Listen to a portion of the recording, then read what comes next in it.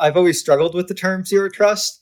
I like the idea. And the way that I always phrase it to myself is like trust minimization or trust reduction. You're looking at things that you're trusting and you're saying, how many things do I have to trust? Where can I remove trust? But I don't know whether you can ever actually get to zero trust.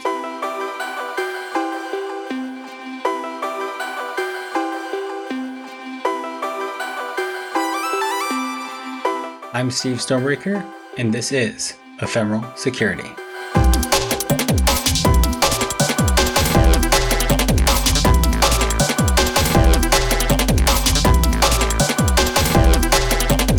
Would you please state your name and what you do? So I'm Ethan Heilman. I'm the CTO of BastionZero. My background is as a software engineer, security researcher with a focus on cryptology and protocols. I really enjoy thinking about protocols and defenses. And so a lot of my work at BastionZero is on designing protocols and figuring out ways to use cryptography to remove trust from systems. Awesome. And when did you first use a computer? So the first time I really used a computer was, I don't remember what year it is, but I'll date myself. It was an IBM PS2 running DOS 3.0. Nice. I played a lot of games and messed around a lot in Basic A. Awesome. That sounds fun. So how did you get into information security? That's a bit of a long story, but the short version of it is I was always really interested in computers and messing around with computer programs. When I was a kid, I didn't really know how to program, but I'd go into like the Basic A shareware games we had and like play with them. So I was always collecting a lot of security knowledge. And then over the years, doing IT and like working at a data center and then being like a software engineer, I was always the person who it wasn't in my job description, but like people knew that I understood security. So I'd get pulled into InfoSec tasks. People would ask me like, how do you store password hashes? And then so I'd work on that program or I'd find security bugs. So I was sort of the software engineer that people would come to with security questions. And in my spare time, I was just really excited about security research. So I was spending a lot of time doing that sort of research. And I enjoyed it so much that when the startup I was at got acquired, I decided to go do like a PhD in it. And then I spent a long time basically like deep diving on network security and cryptology. So you mentioned that you're at a crypto company and then you switched to BastionZero. Is it the same company or how'd that work? Yeah, so that was a pivot. What had occurred was when I was doing my PhD, my advisor, Sharon Goldberg, we had developed some really cool cryptocurrency protocol tech, and we decided to start a company around it. So we both founded Commonwealth Crypto, and we were in that space for a while, but COVID hit, and then the space is just so heavily regulated. We're always saying like, we'd have these great ideas to build something like really cool. And we'd be like, oh, we can't do that. Like the regulators might be upset. And like everything we were building was just like how to ensure that people wouldn't get their like cryptocurrencies stolen from them. So it's all like security technology, but regulation in that space, because many of the things are securities and even the things that are not securities have banking law. Just building security protocols to keep people safe was scary from a regulatory point of view. And then, COVID hit. We saw a lot of the people that we were working with that we were going to launch projects with started getting rid of their cryptocurrency teams. And so we said, well, a lot of what we built and a lot of what we've thought about is really just security technologies that's generally applicable. And so we thought about ways that we could apply these ideas outside of the cryptocurrency space and remove trust from systems. Because what we were doing before with cryptocurrency was we were thinking about ways that like you and I could trade coins. And normally you like trust a third party to do the trading. But we developed protocols where like there was a third party, but you didn't have to trust them. The third party could be malicious and we could still trade coins without our coins being in danger, even if they had become compromised. So we thought a lot about those ideas and thought about how to sort of apply that mindset of having a third party that can provide a lot of like help and value without becoming a single point of compromise. Got it. That reminds me of like, I think someone was explaining encryption to me one time. And they're like, imagine a naked guy on a motorcycle who goes into a tunnel. Like nobody knows he's naked when he's in the tunnel. And then when he comes out, he's naked again, something like that. It was crazy. But that's really cool that you're working on, had works on technology where one host could be compromised. Multi-party computation, is that part of that realm? I think it is. We had some ideas around it, but generally one of the nice things about the parts of the cryptocurrency space we were in was that they would accept multiple signatures. So if you said this action requires the consent of three parties, you could just say, I get a signature from Alice, I get a signature from Bob, I get a signature from Carol, and the blockchain would enforce that all three of those signatures are valid. So because of that, for many of the things, we didn't have to do MPC, multi-party computation. I think in the cybersecurity space, we're actually looking at it more because there's less of a support for like 507 signatures to perform some action. They tend to just be like, oh, do you have a cert that's signed by a CA? Yes. Okay, you're in. So we've been looking more at MPC now that we've left the blockchain space. So speaking of certs, with BastionZero, are you guys using certificate penning, or like, can you talk about the technology in terms of certificates? Do you have to worry about a CA type of thing, or somebody's decrypting all your traffic because they go into the CA, that kind of thing? BastionZero, as it currently functions, trusts the web PKI infrastructure. We have not put systems in place to defend against an attacker that can break TLS. It's something that I care a lot about. So when I say that because it's something I've been thinking about, and it's a place that we want to get to. But just in terms of thinking about threats, in terms of like the TLS web connection, we are less concerned with that than with a IDP CA that gets compromised and their certificate is used by an attacker. Yeah, so I guess it'd be like, think about this. So let's say the CA for the SSO gets popped, but then if you guys are also using that same CA, I guess that'd be a problem. I mean, it was DigiNotar the last big one? That was it was years ago though.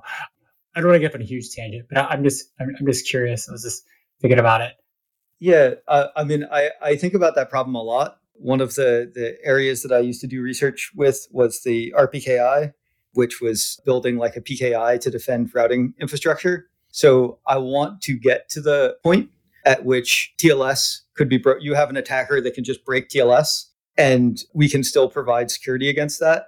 But right now, on sort of the threats that we worry about, that is not like the highest priority threat, but it is eventually a threat that we wish to overcome. But there's just if you have an attacker that can break TLS, there's like so many things that can go wrong just from like breaking into people's email and like then getting in there and resetting passwords, and security becomes a total nightmare against an attacker that can arbitrarily break TLS.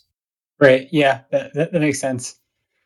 So I guess kind of pulling this thread a little bit more, when the connectivity between, let's say, BastionZero and a customer's servers, I know it's an outbound connection from the server. Is there a way to use something like VPC endpoints or something like that from the customer's AWS infrastructure directly to your infrastructure, so that connection doesn't have to go over the public internet? Yeah, so I think we could definitely do things in terms of where that traffic transits. For instance, if we're in AWS and they're in AWS and we're in the same zone, then we're probably going to be talking fairly directly with each other. But then also just peering and creating, what's that called? Where you have a bunch of nodes and you basically ensure the AS graph that you transit is the one that you want to transit. I know Google does a lot of that. I forget what that's called. Well, like routes and stuff, or like lists, or yeah. But I mean, I'm more talking about VPC endpoints. So the VPC endpoints are a way where you can route all traffic through. So let's say I want to talk to S3, but I don't want my EC2 instance to go directly to the public internet to go to S3. I can set up a VPC endpoint, and then that would talk to S3 on like the private interface. But there's a way where you can get a VPC endpoint between two totally different customers. And then that customer would talk to a gateway and the other client's environment. So I guess. So like private link, AWS private link. Yeah, it's like that. Yeah, I mean, I think those approaches are good. The main approach that I've been thinking about is just that the servers phone home to the Bastion to create the connection to transit from VPCs. And in doing so, it would not be difficult to have the agents which rest on the servers know the pub key of the Bastion service. Currently, when they register their public key with Bastion. So when they make future connections, the Bastion can recognize that pub key. But you could also do it in the other direction so that both parties are aware of each other's pub keys, either at registration or just within configuration.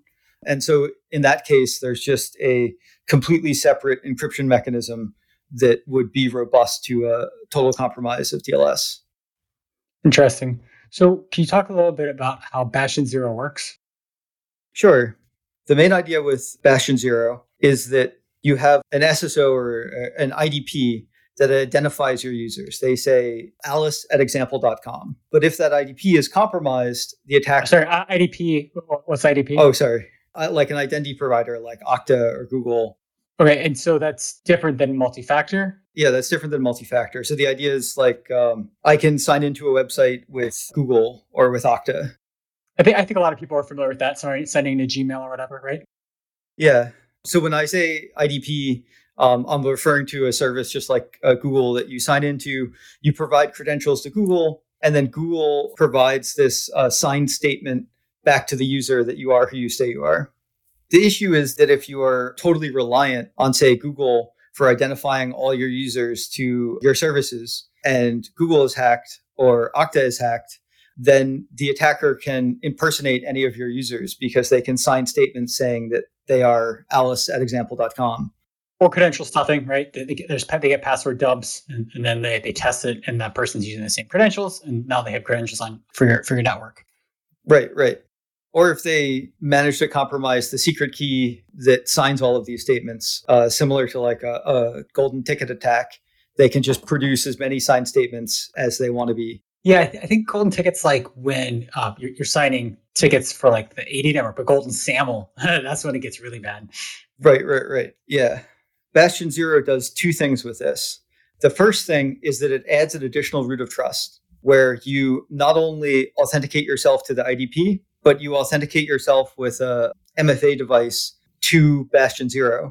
So now, even if the IDP was compromised or those particular credentials to the IDP was compromised, you have this additional MFA to BastionZero such that being able to compromise the IDP is not sufficient to be able to compromise the access that BastionZero provides.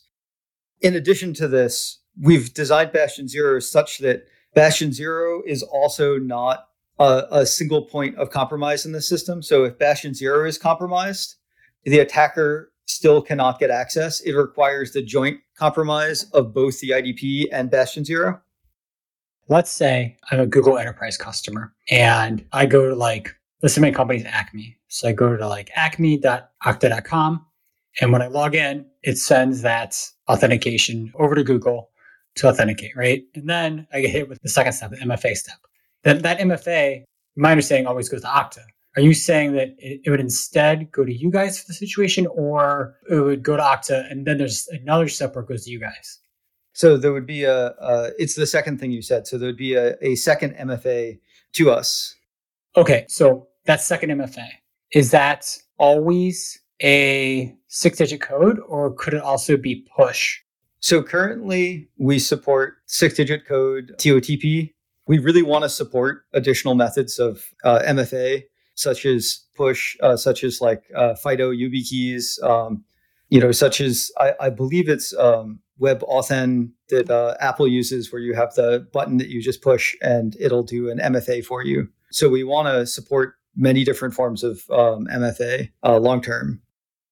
This is great. So I guess the fact that you don't support push makes me like you guys more. just because there's push bombing and stuff, right?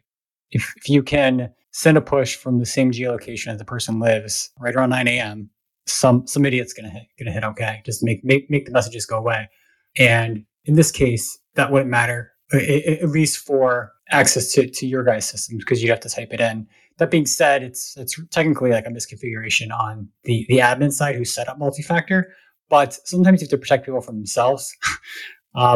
But I guess this also kind of brings me to the question around, you guys can do everything right. But if that server, let's say that you're connecting to through BastionZero, if somebody configures that with a bunch of open ports and they have other authorized SSH keys just sitting on there, right? Then someone could very easily authenticate to it, right? So, but I mean with this, I assume there's like some sort of shared responsibility. Where does like the line for you guys secure, and then like everything else, like where's that line? That's a really good question. I think that what we want to enable is for people to be able to get rid of open ports and SSH and like a bunch of keys just sitting on a server somewhere that an attacker can exploit and then move laterally. I think that the line is that we provide a secure way to access your servers. We don't prevent you from providing additional ways of accessing those servers. So if someone does misconfigure a server that allows some attacker in, we're not like a firewall company. So we like give you the right way to do it. And we expect you to then, because that now exists, to like remove insecure ways of accessing it. But we don't want to force a customer to do that. If a customer has some additional access system that they want to use, we're not going to prevent them from doing that. I think that what we do care about and where that line is we don't want to make a compromise of that server any worse.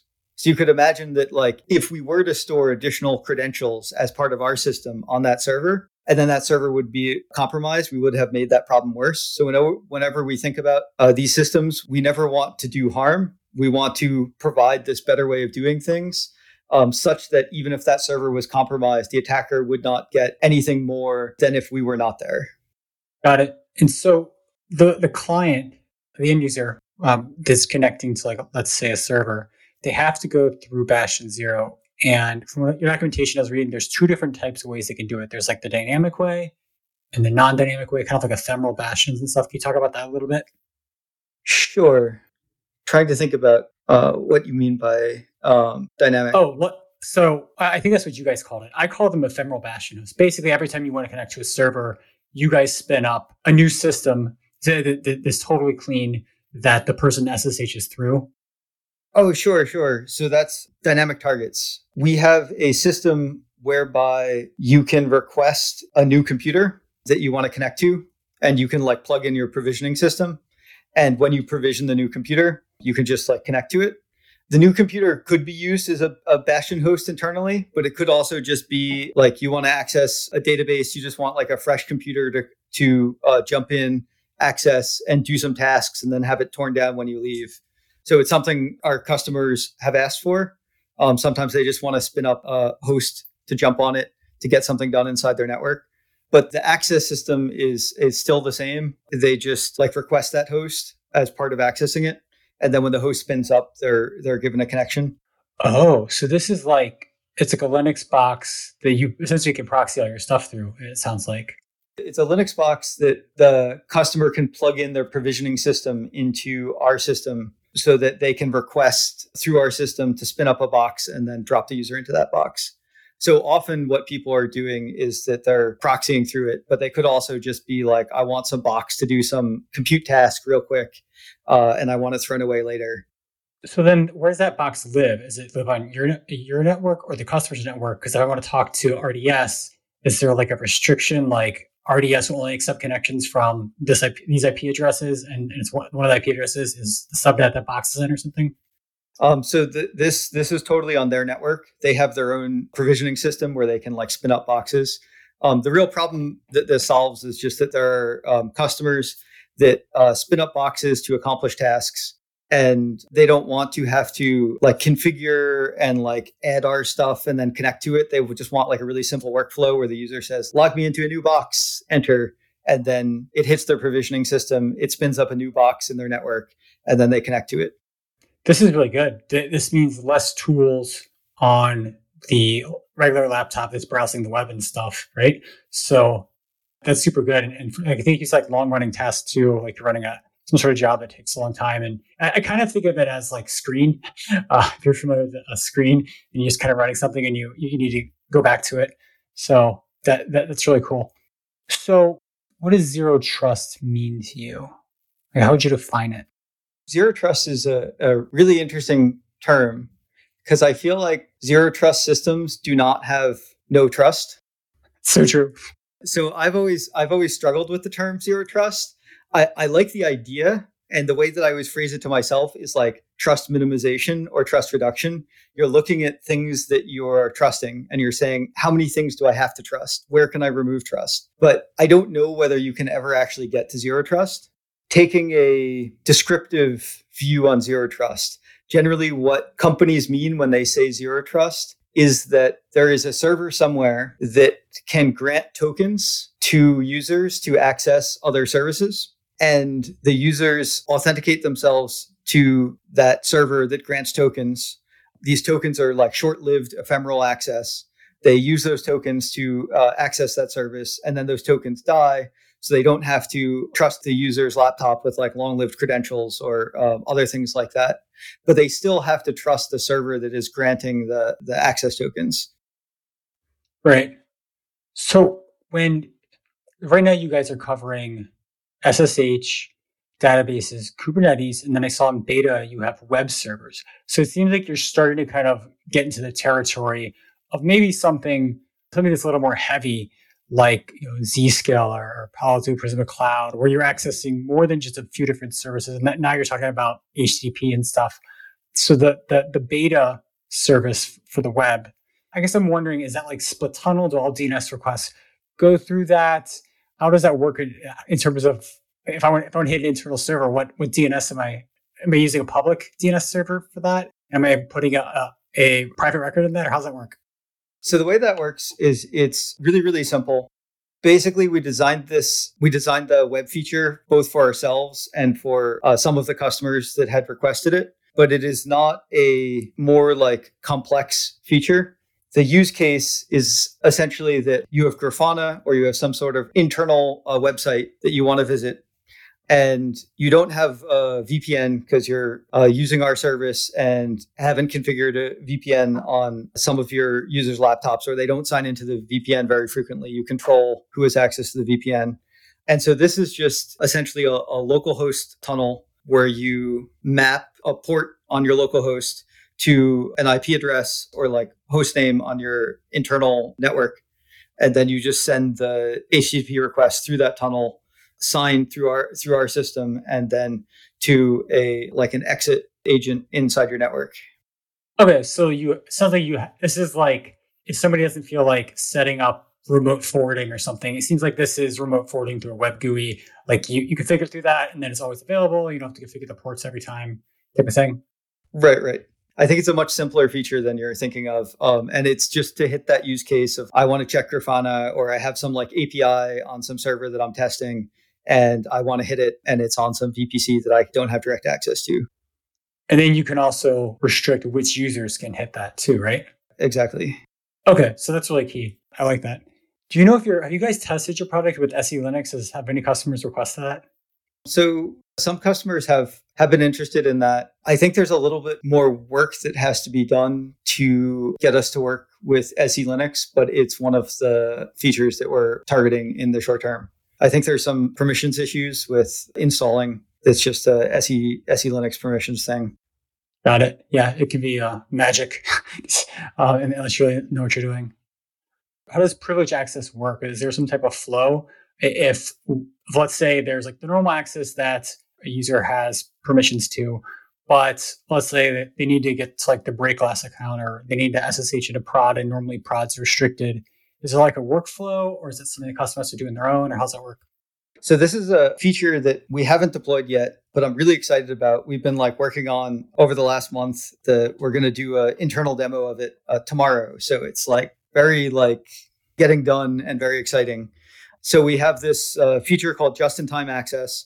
So you can set up a policy on BastionZero that says, if this group of users wishes to access this group of servers as this particular Linux user, it requires approval to let them in.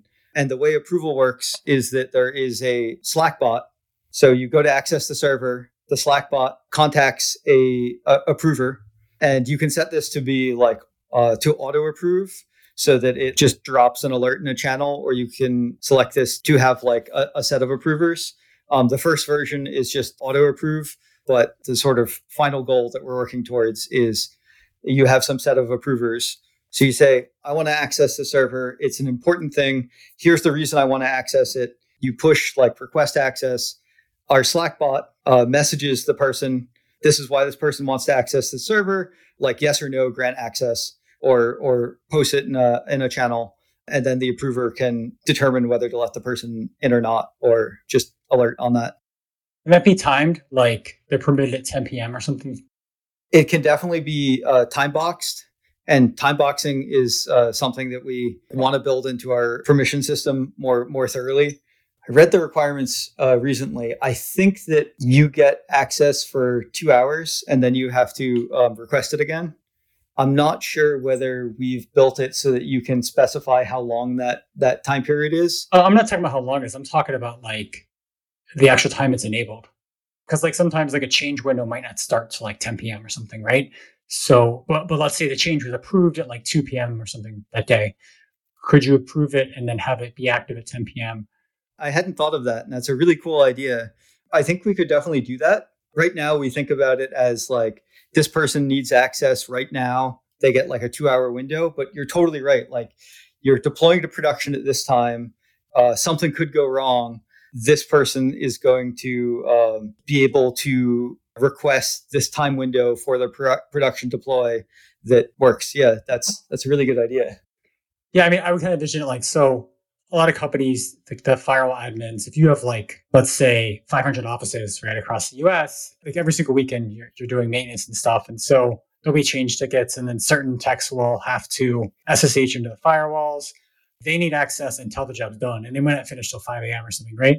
So ideally they'd get access starting at 10 up until 7 or a.m. or something. And then if they fix it, by 3 a.m. or something, then they maybe they can request to terminate the access themselves or something. But I don't know, I was just throwing that out there.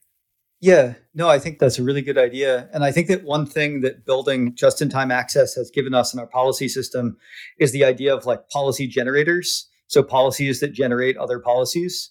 We hadn't fully thought through how flexible and powerful that system is until we started building it for just-in-time access. But you can have a policy that grants a policy in some time box. You can have a policy that, when certain conditions are met, creates a policy that allows someone to do something. So for certain conditions, there is one particular thing that I think a lot of people are sensitive to, and that is the root account for AWS, right? And a lot of people, the gold standard is to have MFA, the hardware MFA, right? But some companies will store the MFA token just on some random dude's cell phone in the company. Other companies will put it like in a 1Password vault. I don't know if you can put restrictions for the root account as what IP address they could come from. I know you can only allow people to contact AWS API from specific IPs for non-root accounts. I've never tried it for the root account, but it'd be interesting to basically make it so folks could only tunnel through you guys to get to the root account or something like that. And then have multiple approvers or something. I don't know. Have you guys thought about root accounts and accessing those and protecting them? So we've thought a lot about root accounts. And in fact, the thing that you were describing was an idea for a product to build that we decided not to build, but I think it is fantastic, which is that we really wanted to lock down the root account to AWS. And so we were spending all this time thinking about like, well, okay, but there's this like email address that then can like talk to AWS. And how do you lock down that email address? And it's like, okay, we can lock down that email address, but that email address is really verified by DNS. And so like, if DNS is compromised, say they figure out some clever way of sending a fax to the DNS registrar, which has happened in times, and transferring it, then they can initiate a reset of the email password and then use that to get into the root account. So we're like, I really wish there was some way that we could basically have an AWS account that couldn't be reset except going through a server inside AWS. And then that server could put whatever security controls you wanted on it. So like some Lambda function, which even root itself couldn't subvert. And then that Lambda function would be root itself. So I spent a lot of time thinking about this. I just want everyone plugs in their hardware key and you get 3 of 5 people to sign off. And then you can get into that email in that like super privileged email account. You can get into that root AWS account. And I think you can build something pretty close to that. But the thing that always scares me is that there's always the case where you talk to someone on the phone at AWS and somehow convince them to like reset that information. Yeah.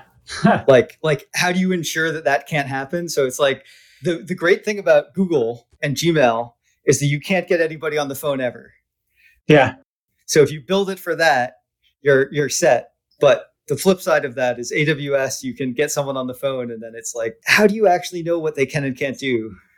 So I mean, in my experience, we've had situations where we've lost the root password and stuff, and we have to get something signed by a notary and stuff and send it over to AWS, and then we have to wait like 24 or 48 hours or something to finally get the credentials. But you're saying that you can just reset the root password through email? So I'm trying to think back. We originally used those RSA. This was like at Commonwealth Crypto. We originally used those RSA tokens as the hardware devices to get into the root account. But we set things up so we like never had to get into the root account. And the thing with those devices is that if you don't use them frequently enough, they get clock drift and then they no longer work. That sucks. So we had them no longer work. And I and other people at the company had put a lot of thought into like, we had like backup ones and like stored in different places and safes and like, took it very, very, very paranoid. And we're like, oh crap, have we like locked ourselves out? And then we just called up AWS and was like, hey, so we got this like clock drift thing. And like, I think we had to wait like 48 hours or something. But like, it was extremely helpful to us at the time. But it also just like scared me because it was like, the ability to be able to do that is 100%. I understand why AWS does it. They wouldn't have a business if they let people lock themselves out permanently. But at the same time, it's like, how hard should that process be? And like, yeah, maybe there should be other like backup mechanisms. So yeah, that made me start thinking about this a lot. But it's also just like, maybe it is more difficult in other circumstances. Maybe they looked at the last time that we had logged in and they like knew that we had these RSA keys and it was a very believable story. But it's like, how do you know exactly what the limitations there are? How powerful is that person on the other end of the phone? If you're a really convincing, charming person, what can you get away with? And so I'd love to replace that person with a computer. Yeah, that's so true. If you think about what's going on now, where different groups they'll impersonate the police and send requests to ISPs and stuff and get data on people. There's that. And then paying an insider, right? And then SIM swapping. I mean, so this is just going to be the evolution. Now it's going to be like root swapping, right? Maybe once that happens, we'll get serious about it. I mean, I've been incredibly disappointed by how unserious the phone companies have been with SIM swapping and how much your phone number has become like the root of your identity. I used to always joke that like in the future, people would be like, your like global citizen ID number. Like, fun fact, it used to be a way that you could like have a audio call with someone, 300 years ago. Oh man. Yeah, it's really funny. I could see people laughing about that in the future. So I did want to talk a little bit more about this privileged access stuff, the just in time. There is a requirement for, like, if you look at HIPAA, right, where you're supposed to have a separate admin account. Like there's like high trust in HIPAA, and any user is supposed to have separate admin accounts, right? So is there a way to tie? So let's say it's J Smith, right, and then they have an admin J Smith account. So I guess the request would just come for access for admin J Smith. Maybe that'd be the way to do it. Interesting. Yeah, I mean, I think if you had like a lot of what BastionZero is doing is it's mapping IDP users like Google users or Okta users to these like Linux users or like database users, these role accounts.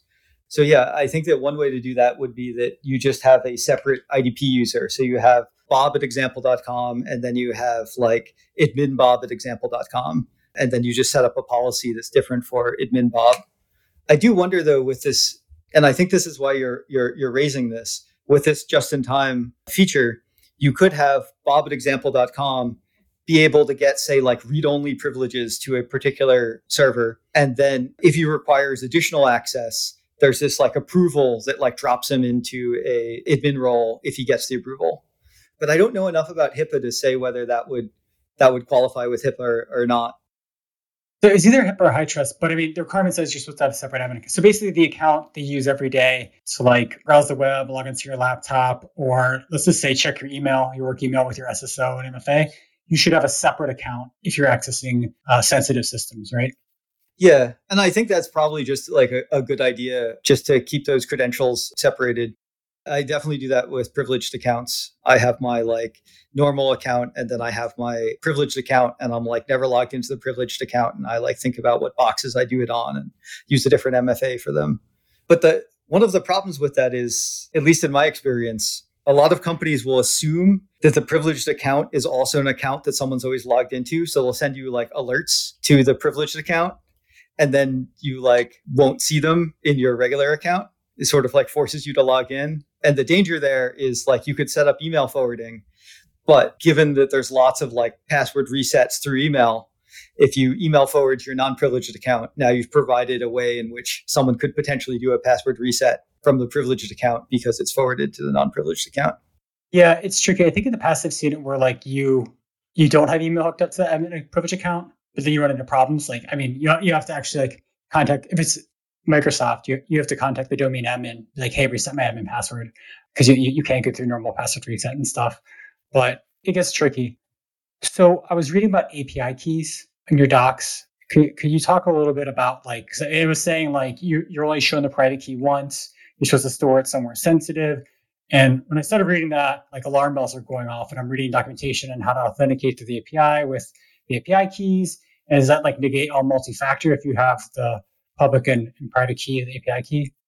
Our APIs are at a different trust level than systems access. So when you create an API should not like allow you onto your hosts. Yeah, so if you're configuring an API, our customers generally use API access for like automated scripts and tasks. So they're, at least in the conversations I've had, if they have like a CI job that does something, that CI job doesn't have MFA, and so there's just a secret that's associated that gives that like script access to that API. Okay, so in that case, you would set up like AWS Secrets Manager, and maybe that dynamic host you're talking about, it runs with the IAM role that has permission to access the AWS secret that has the keys to talk to your service or something like that. Yeah, I think that would be the right way to do that in AWS. Put them in some sort of vault or in Secrets Manager, and then use AIM to like lock them down. Like CI jobs need API access, and there's always the problem of managing the secrets that the CI has. Right. Yeah. I mean, I've definitely seen it done wrong where there's like an on-prem or even like Vault hosted in the cloud, because like every developer can see every secret, right? That's like the wrong way to do it. Okay. So then I guess, so it's up to the customer. We're talking about the delineation of like responsibilities. So it's up to the customer to protect those keys. If they were doing it, I guess, smarter, put it somewhere else. You can access the APIs using the credentials that you access our web app with. And in that case, that would be covered by MFA. But in our experience, most people are doing automated access of the APIs. So they just want a secret that they can manage themselves and have a script do that. Can you restrict those to certain IP addresses?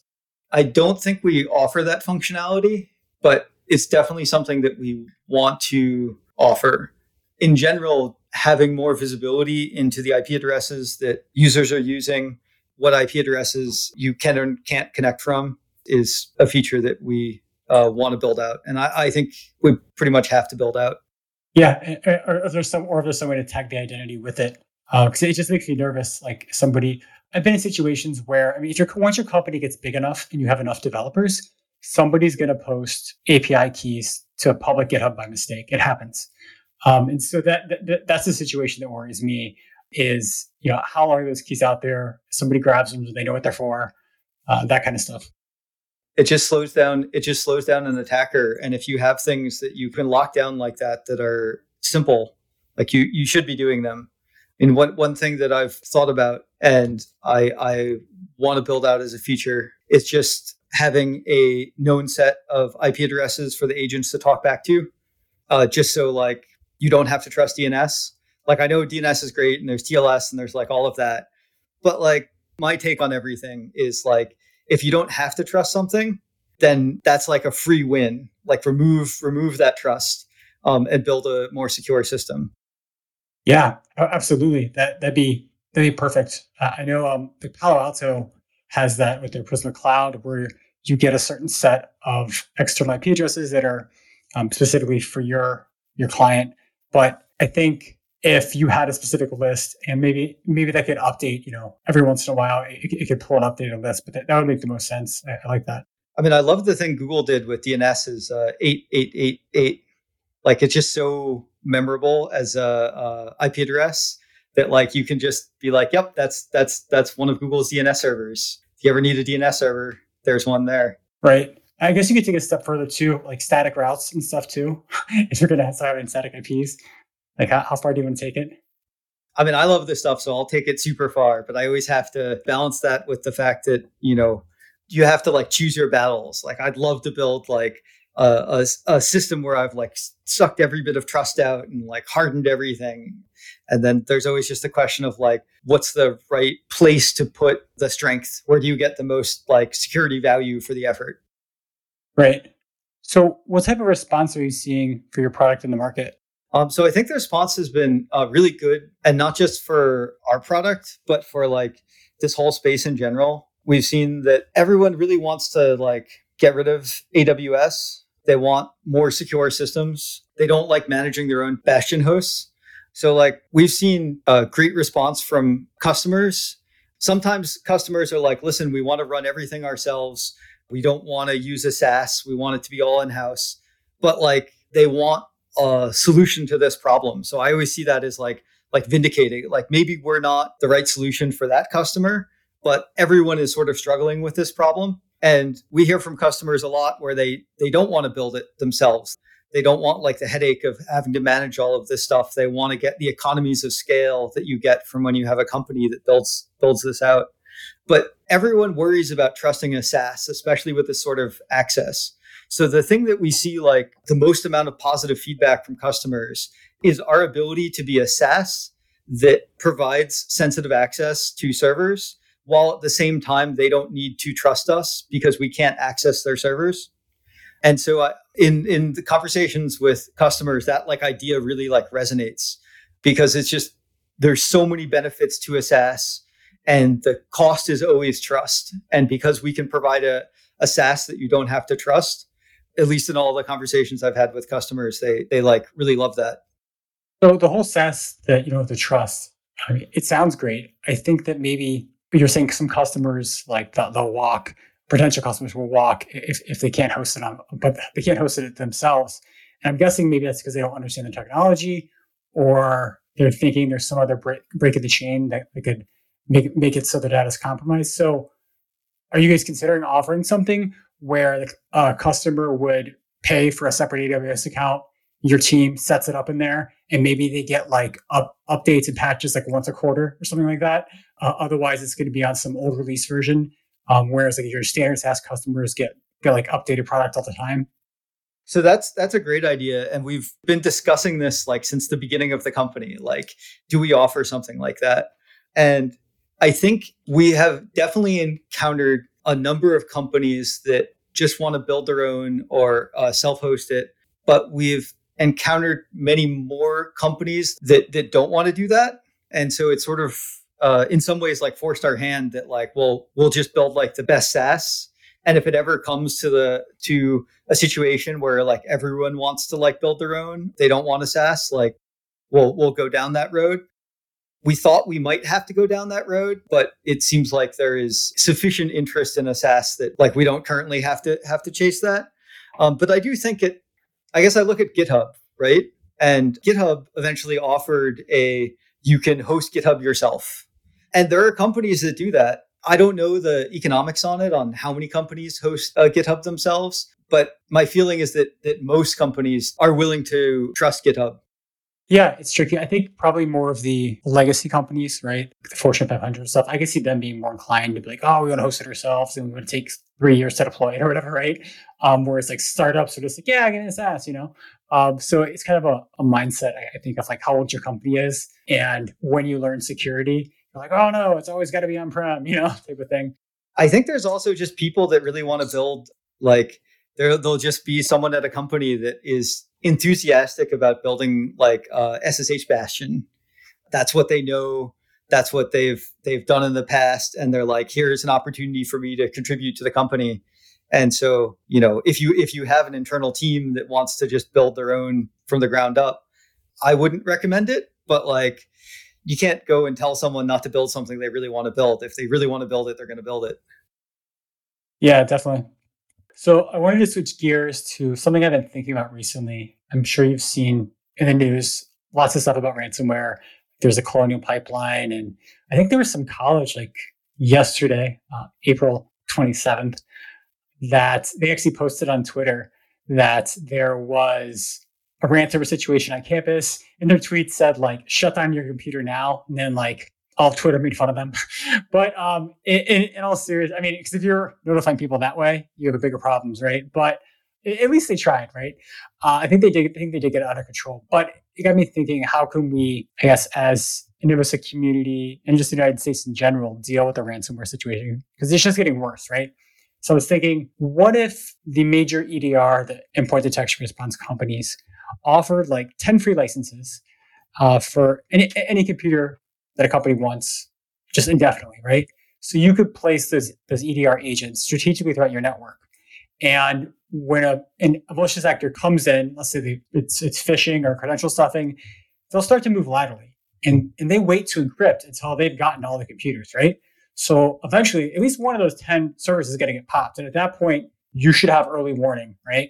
And it might be enough early warning to actually stop the ransomware situation, right? And then those EDR companies have new customers, right? So it's win-win. And I'm wondering if we could start like a whole movement around this. I think I want to call the movement like hashtag 10 free or something. But I'm wondering if we could like rally the InnovaSec community around this idea. I think it would have huge impact to like America as well, you know? Yeah, I mean, I think just having that visibility into networks and the early detection is incredibly important. I tend to think about things with like a OODA loop, like observe, orient, decide, act, like decision making loop. And like the faster you can observe and process data and reach the decision and act, the more you can reduce the impact and like cut down on the effect of ransomware. I think that deploying servers like that very much like fits into that. You're adding additional observations and being able to sort of get as early warning as possible. I wonder if like one thing that you would see from this, which might actually be a really positive thing, is that if you're an attacker and you assume that 1% of the hosts has this EDR warning on it, you might only want to like ransomware like 30% of the hosts or something. Like there's some optimal number. And so in some sense, attackers might be able to subvert this system, but in doing so, they would make the attack less bad. So it would like shape attacker behavior in some ways. No, that'd be good. I think I saw a report from CrowdStrike today. Something like 60% of all companies that get ransomware go out of business or something like that, right? Whoa. Yeah, I know. It was some huge number. And so, yeah, maybe if hackers started only ransomware 30% or something, the company could stay afloat. I mean, if you get all the domain controllers, man, you are screwed, you know? Yeah. I mean, it's crazy. I remember in the 90s, there was all this like people had written things like ransomware as just like fun hobbyist projects. And there was all this talk about like, oh, someone could do it. And then we like didn't see it really like kick off until like 5-6 years ago. And now that the business model of the ransomware, being a ransomware developer, has been so validated by the market, unless you make the attacks less profitable, it's going to continue to get worse because you're going to see these illicit businesses just get better at doing what they do. Like it's a Red Queen race, but it's a Red Queen race that if we don't speed up, it will outrace us. Yeah, definitely. And I know. So I'm going off my own just personal experience, and I'm wondering why companies aren't deploying these products that can deal with ransomware. And part of me thinks it's super hard to get funding for them because they're expensive, right? If you have like classic like McAfee or whatever antivirus, moving to something like CrowdStrike can be like hundreds of thousands of dollars, right? And if you can't convince the leadership to make that kind of purchase, it's just not going to happen, right? Unless you have evidence that like, hey, PowerShell Empire, like it hit all 10 endpoints that I deployed to. It's coming. all the other machines are compromised. You guys better do something now or you're going to lose everything. If you actually have that kind of evidence, I think that you get approval for it, right? Yeah, I mean, building that case internally. I'm not as cynical as this, but I do think it has always resonated with me that people often see the value of security after the point at which it would have helped. Like if you solve security, then they're like, "Oh, we wasted the money." Right, right. And if you don't solve it, they're like, "Oh, we wish we had spent the money, but then it's too late." And I don't actually see things as cynical as that. I think that people don't just view the world that way. They do take lessons from other companies, and they do evaluate threats that may arrive that have not yet arrived. But yeah, like building that case, security is always organizationally tricky, both in terms of cost and also in terms of like workflows. That's like something that we've always been incredibly sensitive about is like, even if your product is more secure and even if the business wants to buy it, and even if they do buy it, if the workflows change so much that the engineers like don't use it or just go around it or like bypass it, then it's not going to actually provide the security benefit you want it to. Yeah, that's super true. So since we're talking about this thought experiment, well, one, it'd be really cool if like almost like teaching people a lesson, right? Like you have a ransomware group that's actually like a bunch of like gray hats or white hats. Where because there was like the guy that like he took over some blockchain like $5 million or something, then he gave it all back. Basically something like that. Where like you're like ransomware there for like 2 hours, like just kidding. Like now you guys know, or something like that, and you move on. That'd be great if like I don't know a group like that existed. That'd be great to see in the news every day, right? Well, there was one ransomware, and I don't think they ever figured out whether this was true or not. But there was a ransomware that was spreading, and this person published a statement saying like, "Here's the like secret keys to decrypt all the ransomware." I'm a high school student, and I did this as a class project, and then I decided to deploy it and make a little bit of money. And then when I started getting so much money, I realized like I was in big trouble. And so here's all the decryption keys. Like, don't arrest me. And I don't know whether that the person was lying or not, but I can imagine that someone's like, oh, I get like $60,000, and then now they're getting like tens of millions of dollars coming in, and they're like, it's too big for them. But yeah, the you've been ransomwared. Like, just kidding. Here's the keys. And so then my other thought is like, okay, if you take it a step further, like phishing, right? If you think about like people's parents and stuff, they have no clue. They get text messages, the smishing, and if you could send enough, like basically whatever the bad guy is sending, send a copy of it, right? But it's like a teachable moment. We're like, oh yeah, by the way, this is actually a fake phishing email. Like, stop clicking these. You're going to keep seeing my message, and then eventually learn to stop, clicking the phishing, right? And it's like basically just a way to train people. And then regular phishing becomes ineffective, right? Because you're basically sending. Like, if you could spam as much phishing and smishing as the bad guys do, and just have it go to a page that just annoys people, people would stop clicking it. Yeah, I think that's true. But I think that at least one of the things that I've encountered with phishing, about once every 2 months, I will get a message and I'm like, this is 100% a phishing message. It's like from my school or something, and they're telling me that my password's too old. Like, click this link to reset your password. And it like looks incredibly suspicious. And I'm like, what do you think? My password's too old. And like, I click the link because I'm like, trying to figure out what's going on there. And I like run it in a sandbox. And then I'm like, that looks like the right thing. So I like contact IT, and they're like, oh no, that's totally legit. We sent out this like email because your password's too old. And I'm like, the training has to be on both sides. You can't send out legitimate emails that look like phishing at the same time that you send out like you have to remove the positive stimulus of like actual emails that really, really look like phishing emails that are in fact legitimate. Yeah, I've seen it every once in a while. Some of them where I'm not sure, and then I have to like do a ton of analysis on it. I'm like looking at the headers and stuff, and like, oh, this has SPF, this has DKIM, and like or whatever. I guess maybe I'm dreaming of a world that's probably never going to happen, but it just bothers me that this stuff it just keeps happening, right? One thing that I've been excited about for a really long time is like FIDO and YubiKeys, because they are fundamentally incorporate the site that the MFA responses being sent to, you can't really phish them. Yeah, definitely. And there's this research that's been around for a really long time. And I talked to some people at Google and I tried to get them excited about it, but failed, called Pake, which is basically a way of doing the same thing, but with passwords. So your browser would like incorporate the site that you're sending the password to in this like clever crypto magic-y way so that a fake site couldn't reuse that password. Right. Like the response that you would send to like fakeexample.com would not be reusable or teach fakeexample.com anything about your password that they could use to example.com. And for a while, I believe that the reason that this hadn't been adopted by major browsers was because of patents, because there actually were like quite a few patents, I think, until 2015. But then a lot of those patents expired. And like I was sort of expecting a mass adoption there, and I just like didn't see it. So maybe in like 10 years, everyone will be super excited about Pake and rolling it out. But I don't know. I think it's such a fantastic idea. You could like even incorporate it into like keyboards or something. So you'd like enter like password mode, and then your keyboard would do a Pake channel with the website.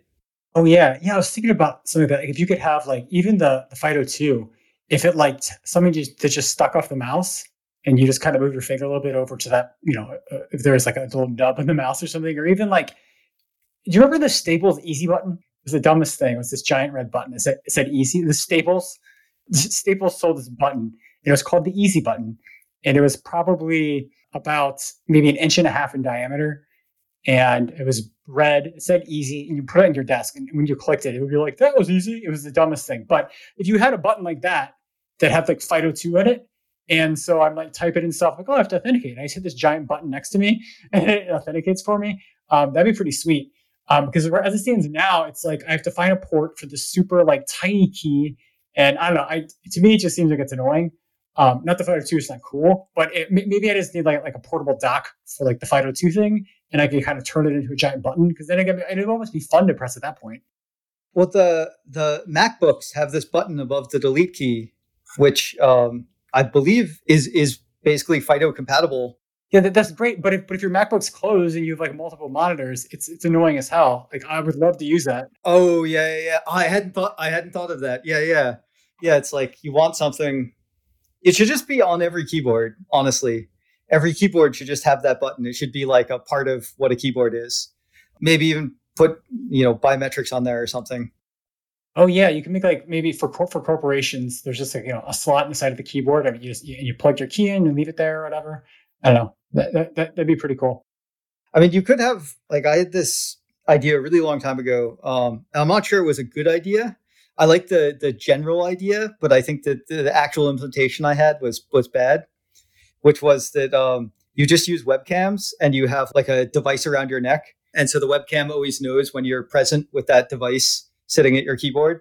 And so if you like get up and walk away, it just like locks everything down. And then when you sit down, it sees that and unlocks it.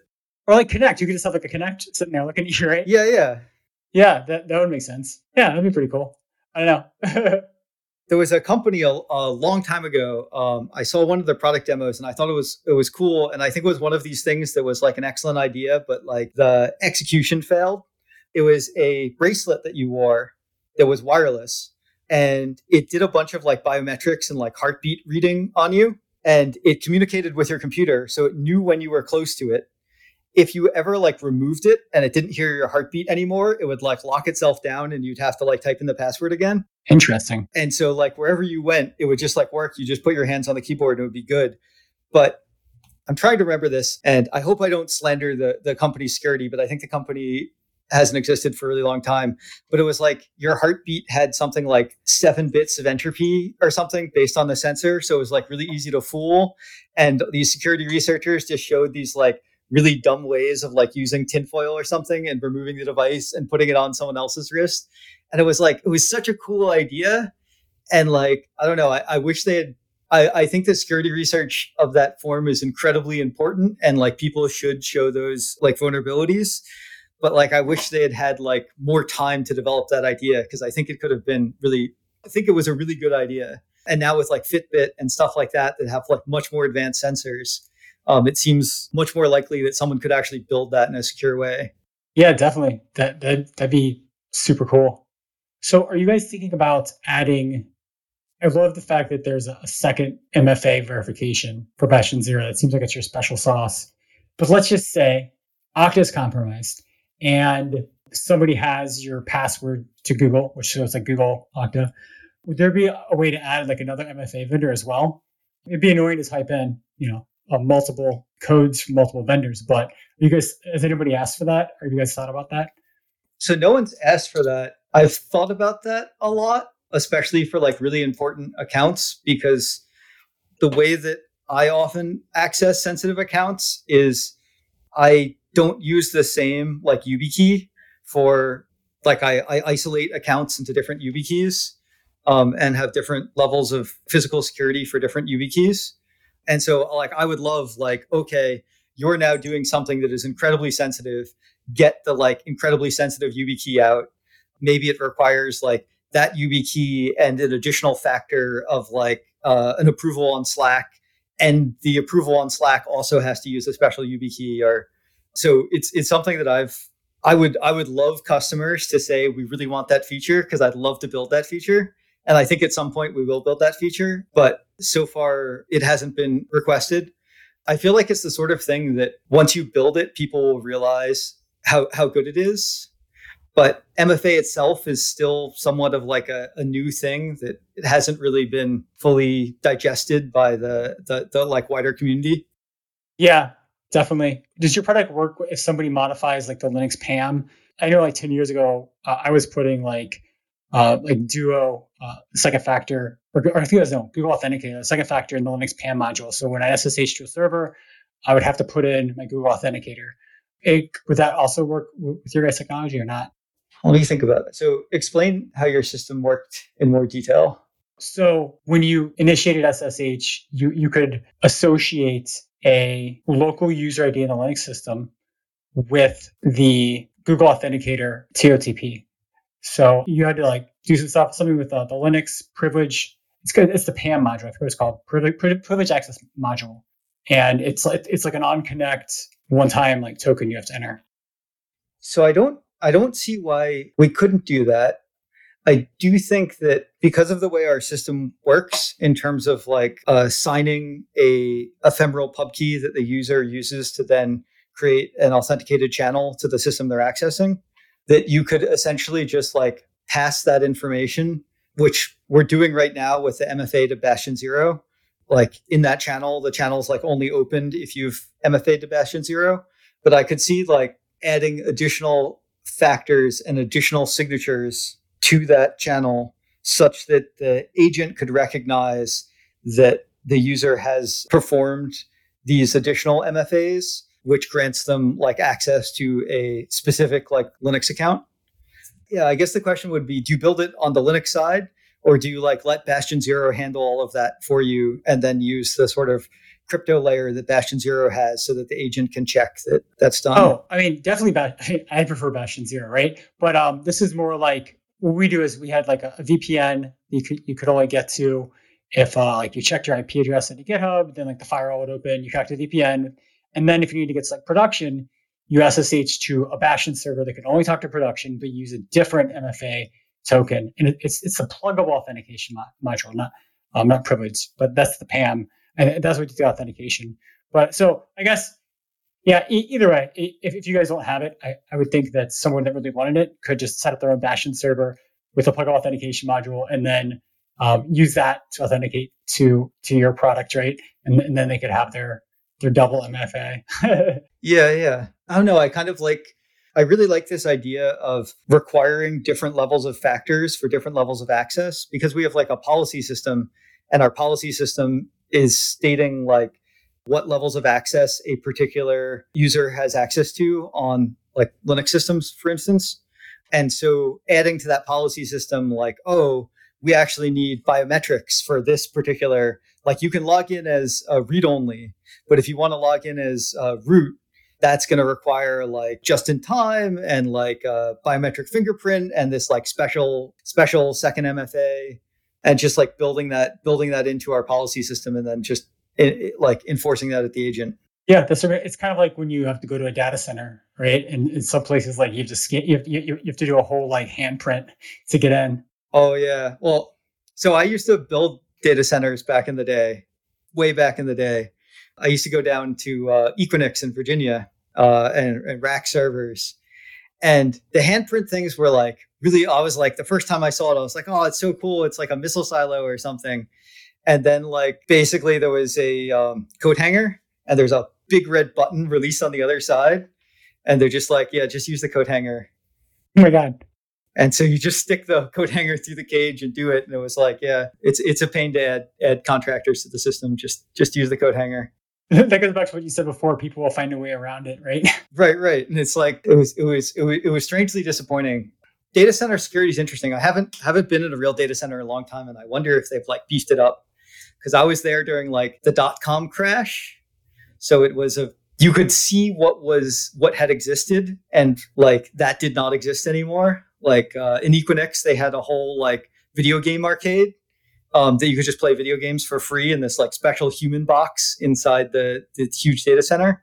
And like half the machines were broken and were never going to be fixed because like during the .com boom, they'd spend lots of money fixing all the machines. But now it's like no one has money for that. Everything's lean. And so, yeah, I wonder like how data centers have now like adapted now that like things have been booming for a while again. Yeah, I haven't been in one probably for 5 years, but there's definitely the hand thing. There might have been a man trap. I forget. Those are interesting too. Yeah. Cool. Well, thank you for taking the time to speak with me today. I appreciate it. Definitely. Thanks for having me on. It was great to talk with you. Yeah, definitely. Thanks. If you liked the episode today and would like to help support us, please hit subscribe, drop us a review, or share it with your friends. Thanks.